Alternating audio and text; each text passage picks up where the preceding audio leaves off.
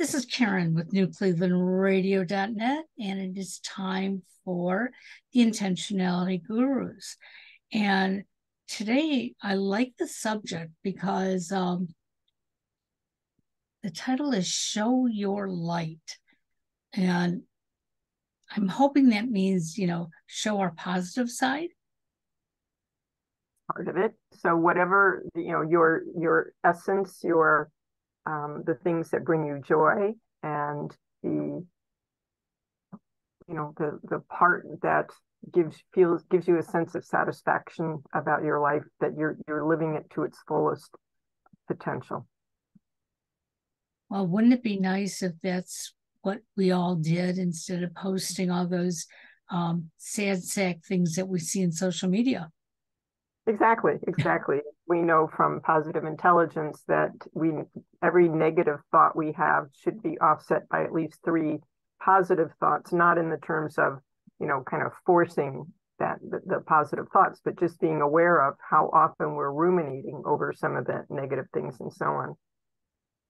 But the thing about today's topic is it kind of came about just by happen chance, that I had heard an audio that Brian Johnson did, and it was Face Your Fear. And then I heard something Elliot Connie did. He's a psychotherapist that is a big leader in the solution-focused brief therapy subset of psychotherapy. And he had a podcast on the idea of your discomfort will reveal your opportunities, basically. And the actual phrase was, discomfort leads to self-discovery. Oh, okay. Okay. So not that you have to lay on a bed of nails necessarily, but there can be other episodes in our lives where we can say, okay, this wasn't comfortable, but what did I learn? Kind of a deal. Exactly.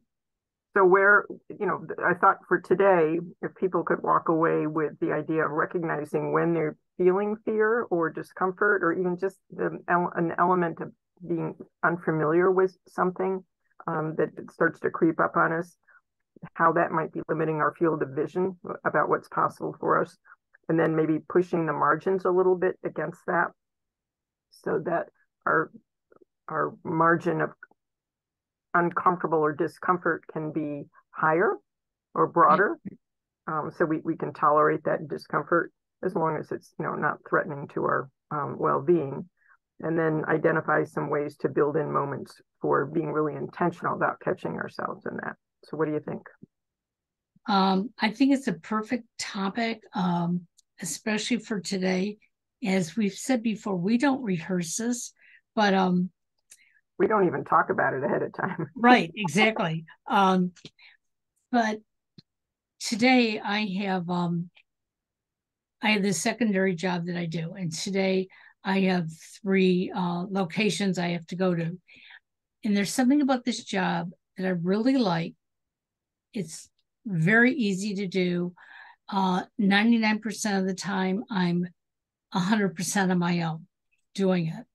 However, I get this pit in my stomach when I have to do these jobs. I don't know what it is.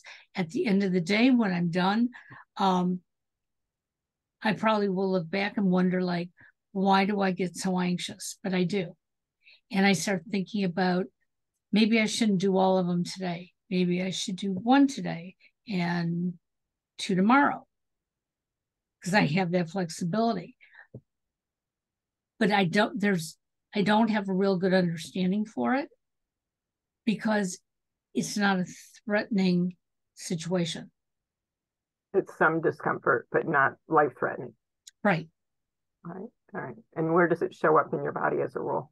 It shows up in the pit of my stomach, where, my brain starts to say, oh, you're not feeling good.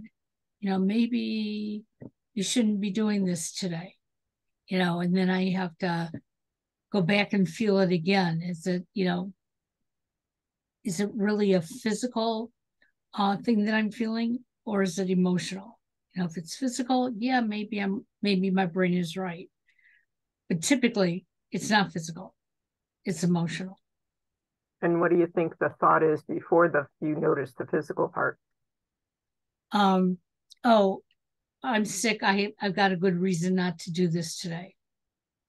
And what do you think the discomfort may be triggered by? What is it about? What is your thought about that job or that task that you have to do? I think the biggest thing that I don't like about it is the driving. So they're all in different directions. Um, I hate driving on the freeway, so I try to avoid it, which sometimes gets me way out of my way, or I end up finding that streets are closed and then I have to depend on GPS, which I don't have much confidence in. Yes, I have my own issues with GPS and have that sense as well. And so, in this context, what's a what's showing up for me as a possible thought is that because there's some uncertainty about facing something that you might not be able to tackle, maybe that's a triggering event. Oh, yes, absolutely. You nailed it. Okay. And what would happen if you faced that and you couldn't tackle it? The interesting part is that um, the company that I'm working for would say, okay, do you want to try it tomorrow? Or do you just want to drop it? So it's not like anybody is forcing me to do it, but I feel like I should be able to do it. And I've done it in the past. Okay. It's like, just go ahead and keep moving forward. So that's what your rational brain says. What does the Right. emotional part of your brain say? Um, it just keeps telling me to be careful. Of what? Um, being in the wrong place at the wrong time. And I think that has to do with driving. You know, if I'm taking the back roads and I end up in an area that I'm either not familiar with or I'm uncomfortable in. And I'm just, I guess, hyper vigilant about where I'm driving and what's around me. And the hypervigilance is about to protect against what? To protect me from anything that could go wrong, being in wrong neighborhood, getting a flat tire because of potholes. I mean, it's like this whole enormous volcano erupts in front of me that, hey, things can go wrong. You just better be careful. And so when you have faced those kinds of situations in the past and apparently have succeeded, what shows up for you, and either in your memory or something you can remember from the time? Um, I get very angry at myself for not conducting myself as an adult. I feel like um, even though I'm in the car alone, um, I see myself as a little kid having a tantrum because I'm in the wrong place at the wrong time or something isn't working out properly. What if you weren't in the wrong place at the wrong time? Say that again. What if you were not in the wrong place at the wrong time? Oh, then, I could give myself a lollipop because I'm okay. And so what do you know from your past experience in terms of, just playing a game here, the ratio of when you've been in the wrong place at the wrong time relative to all the times you had to do something like that?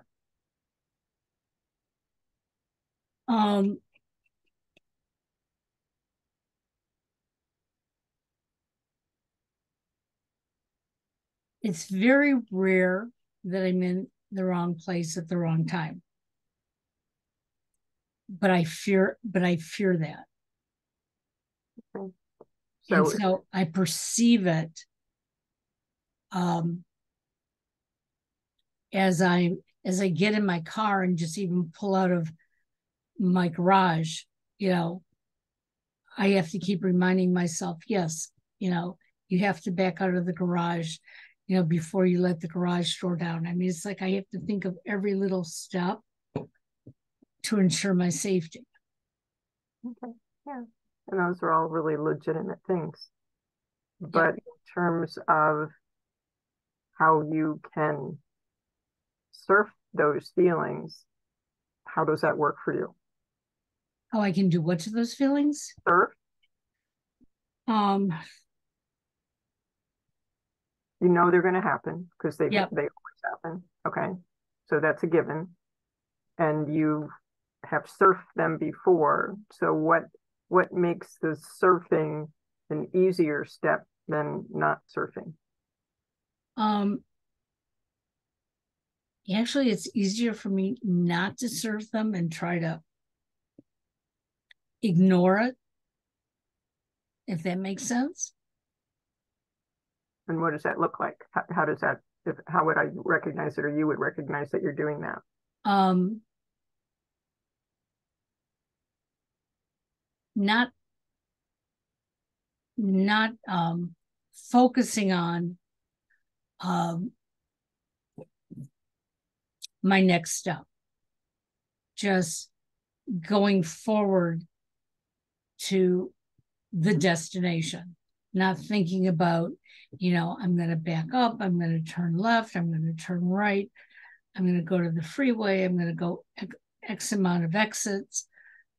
When I think about it that way, it's much worse. When I think about, I'm just going to this destination, and it's almost like I'm asking um, the forces to pull me along. And do you at the time? I'm just curious. At the time when you take that route, you know, literally and figuratively, Yep. um, is that a conscious decision, or does it happen somehow, sometimes and not other times? The non-surfing route. I think it happens more often than not because I will end up being at the location and almost wondering, how did I get here? But then if I stop and think about it, I can remember all the turns and the curves and everything else. So afterwards, I can think about that and I see the safety that, hey, I did get here and I was observant of it. But if I did it the other way and said, okay, now I'm going to pull out and now I'm going to turn right and now I'm going to turn left, I'd be looking for all the obstacles along the way. All the things that could go wrong. Uh-huh. Right. Yeah. And I'm wondering, so when you take the non-surfing route, so you're not getting into the minutia of the steps and all the places things could go wrong, you're just doing it. Is there a moment when you have a sense of um, that it's a given that those negative feelings will pop up, and you just say, okay, there I go again. All right, I'm just going to drive. Um,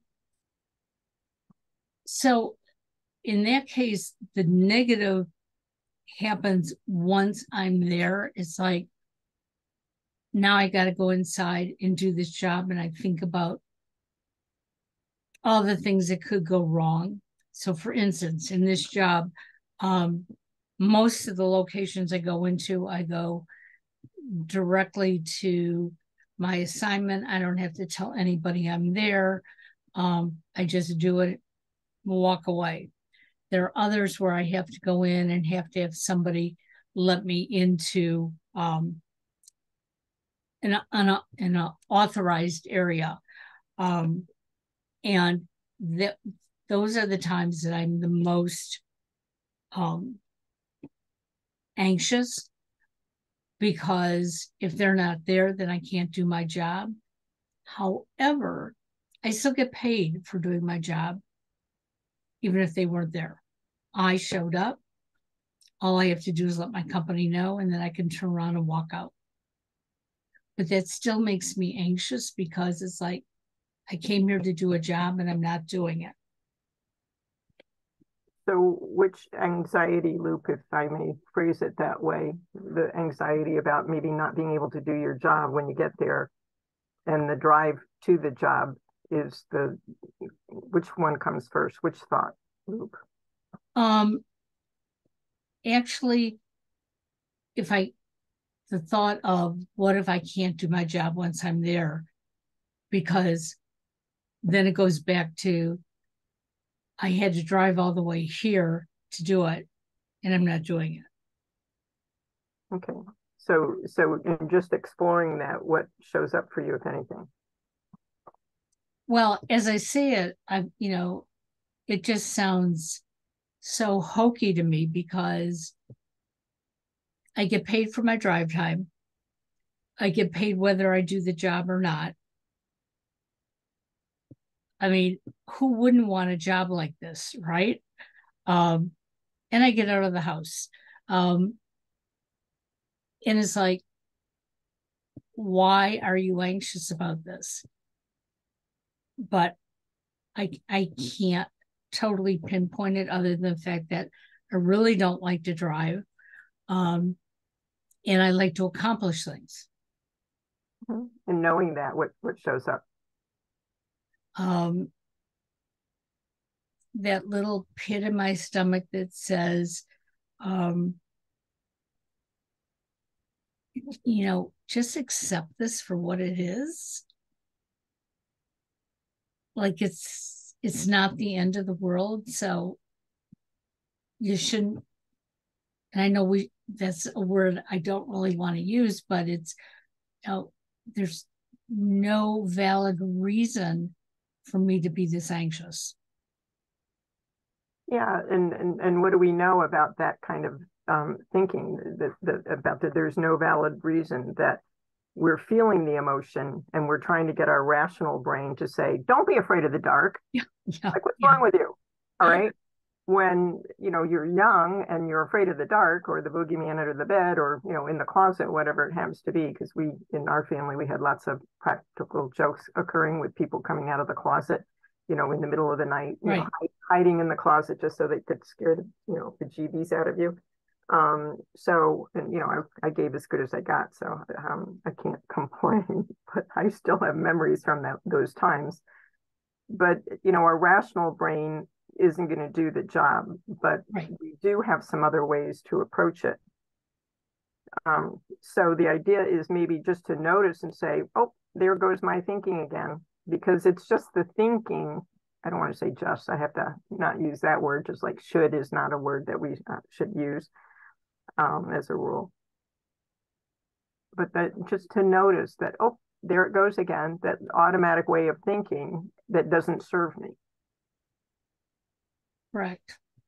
Yeah, and when Brian Johnson was doing his thing about face the fear, he talks about Muhammad Ali, and there was a time when he was still um, Cassius Clay, when he was going to the Olympics, and I forget what year it was, but he was afraid to fly, and he almost didn't go because of his fear of flying.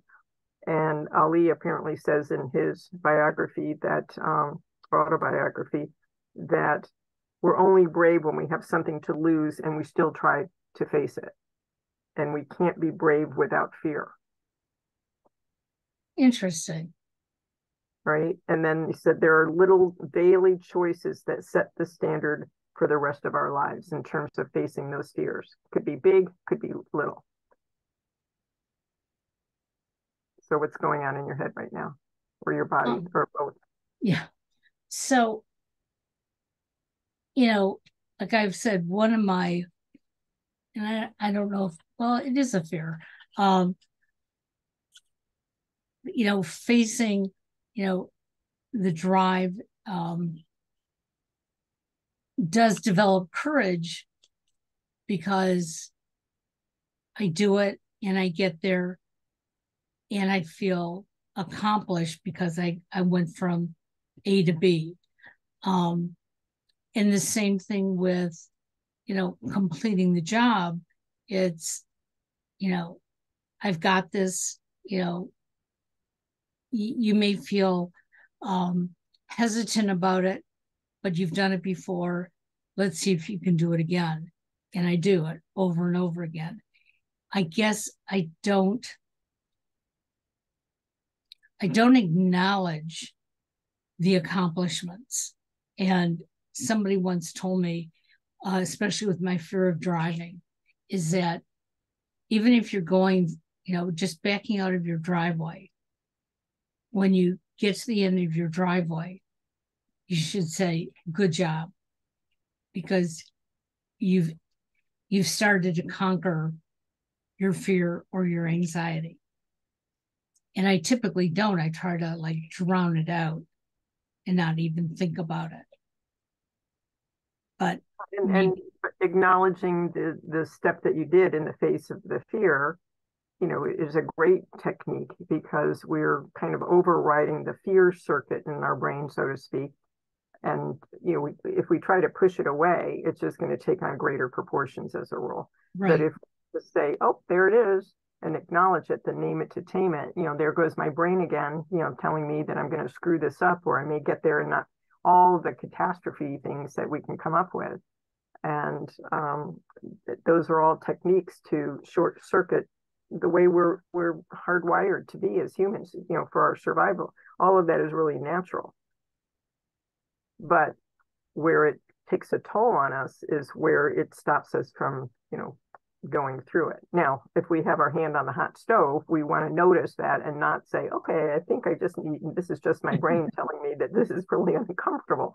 It is physically is uncomfortable. But the rest of the stuff that's between our ears tends to be self-induced. Well, Elliot Connie, the psychotherapist, had a little thing about discomfort leads to self-discovery, and he talked about how he always wanted to do comedy, and he was invited to do like an open mic thing in LA, and he did it and he got good response, and now he's being invited to do, I guess, a showcase of comedy, I guess, when they have a lot of comedians and so on. I know that you have a lot of experience with going to those kinds of events and so on. But he was like hugely just uncomfortable about doing it, but he did it anyway. All right. And then he had these other opportunities opened up to him. And he cites, I think it was, who is it? David Branson. Is that Richard Branson? Yep. I guess. Yep. Yeah. Basically to do the thing, say yes to the challenge and then figure out how to do it.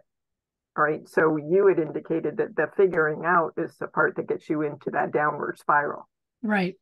All right. So then you have to come up with your own technique. I'm a throw your hat over the fence and force myself to do it. I mean, I pay a huge emotional price doing it that, like, what was I thinking of? I was like, but I'm not recommending that technique, but we'll all have our own technique. But just knowing that the fear part's going to show up. Ali says that if he hadn't gone to the Olympics and won, that's what started his career trajectory to being the world champion. And when you think about it, we think here's this big fighter who could fight his way out of almost anything.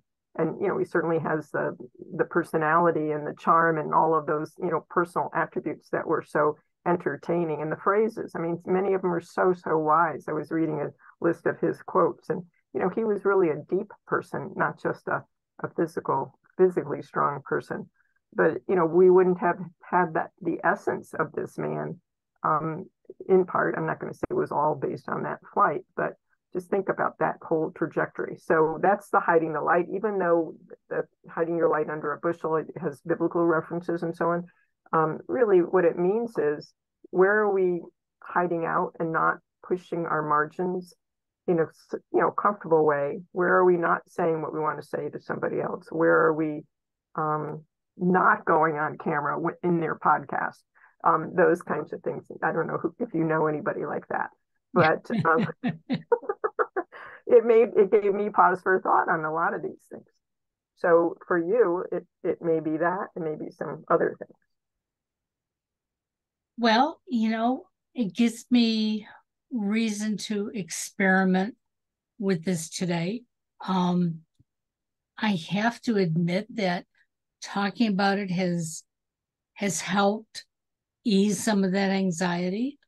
Because before we went on air, all I could think about was, hey, when this is over, I have to get in my car, I have to do this, I have to do that. And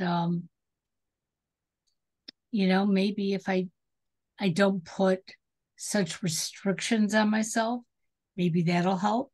So I'm going to play with it today. Yeah. Maybe even set your phone alarm to just, remind yourself to stop, look, and listen about what your thoughts are, and those kinds of things at the time. So sounds wonderful.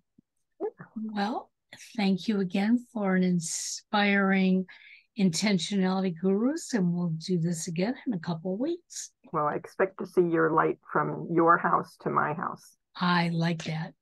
I'll talk to you soon. Bye-bye now.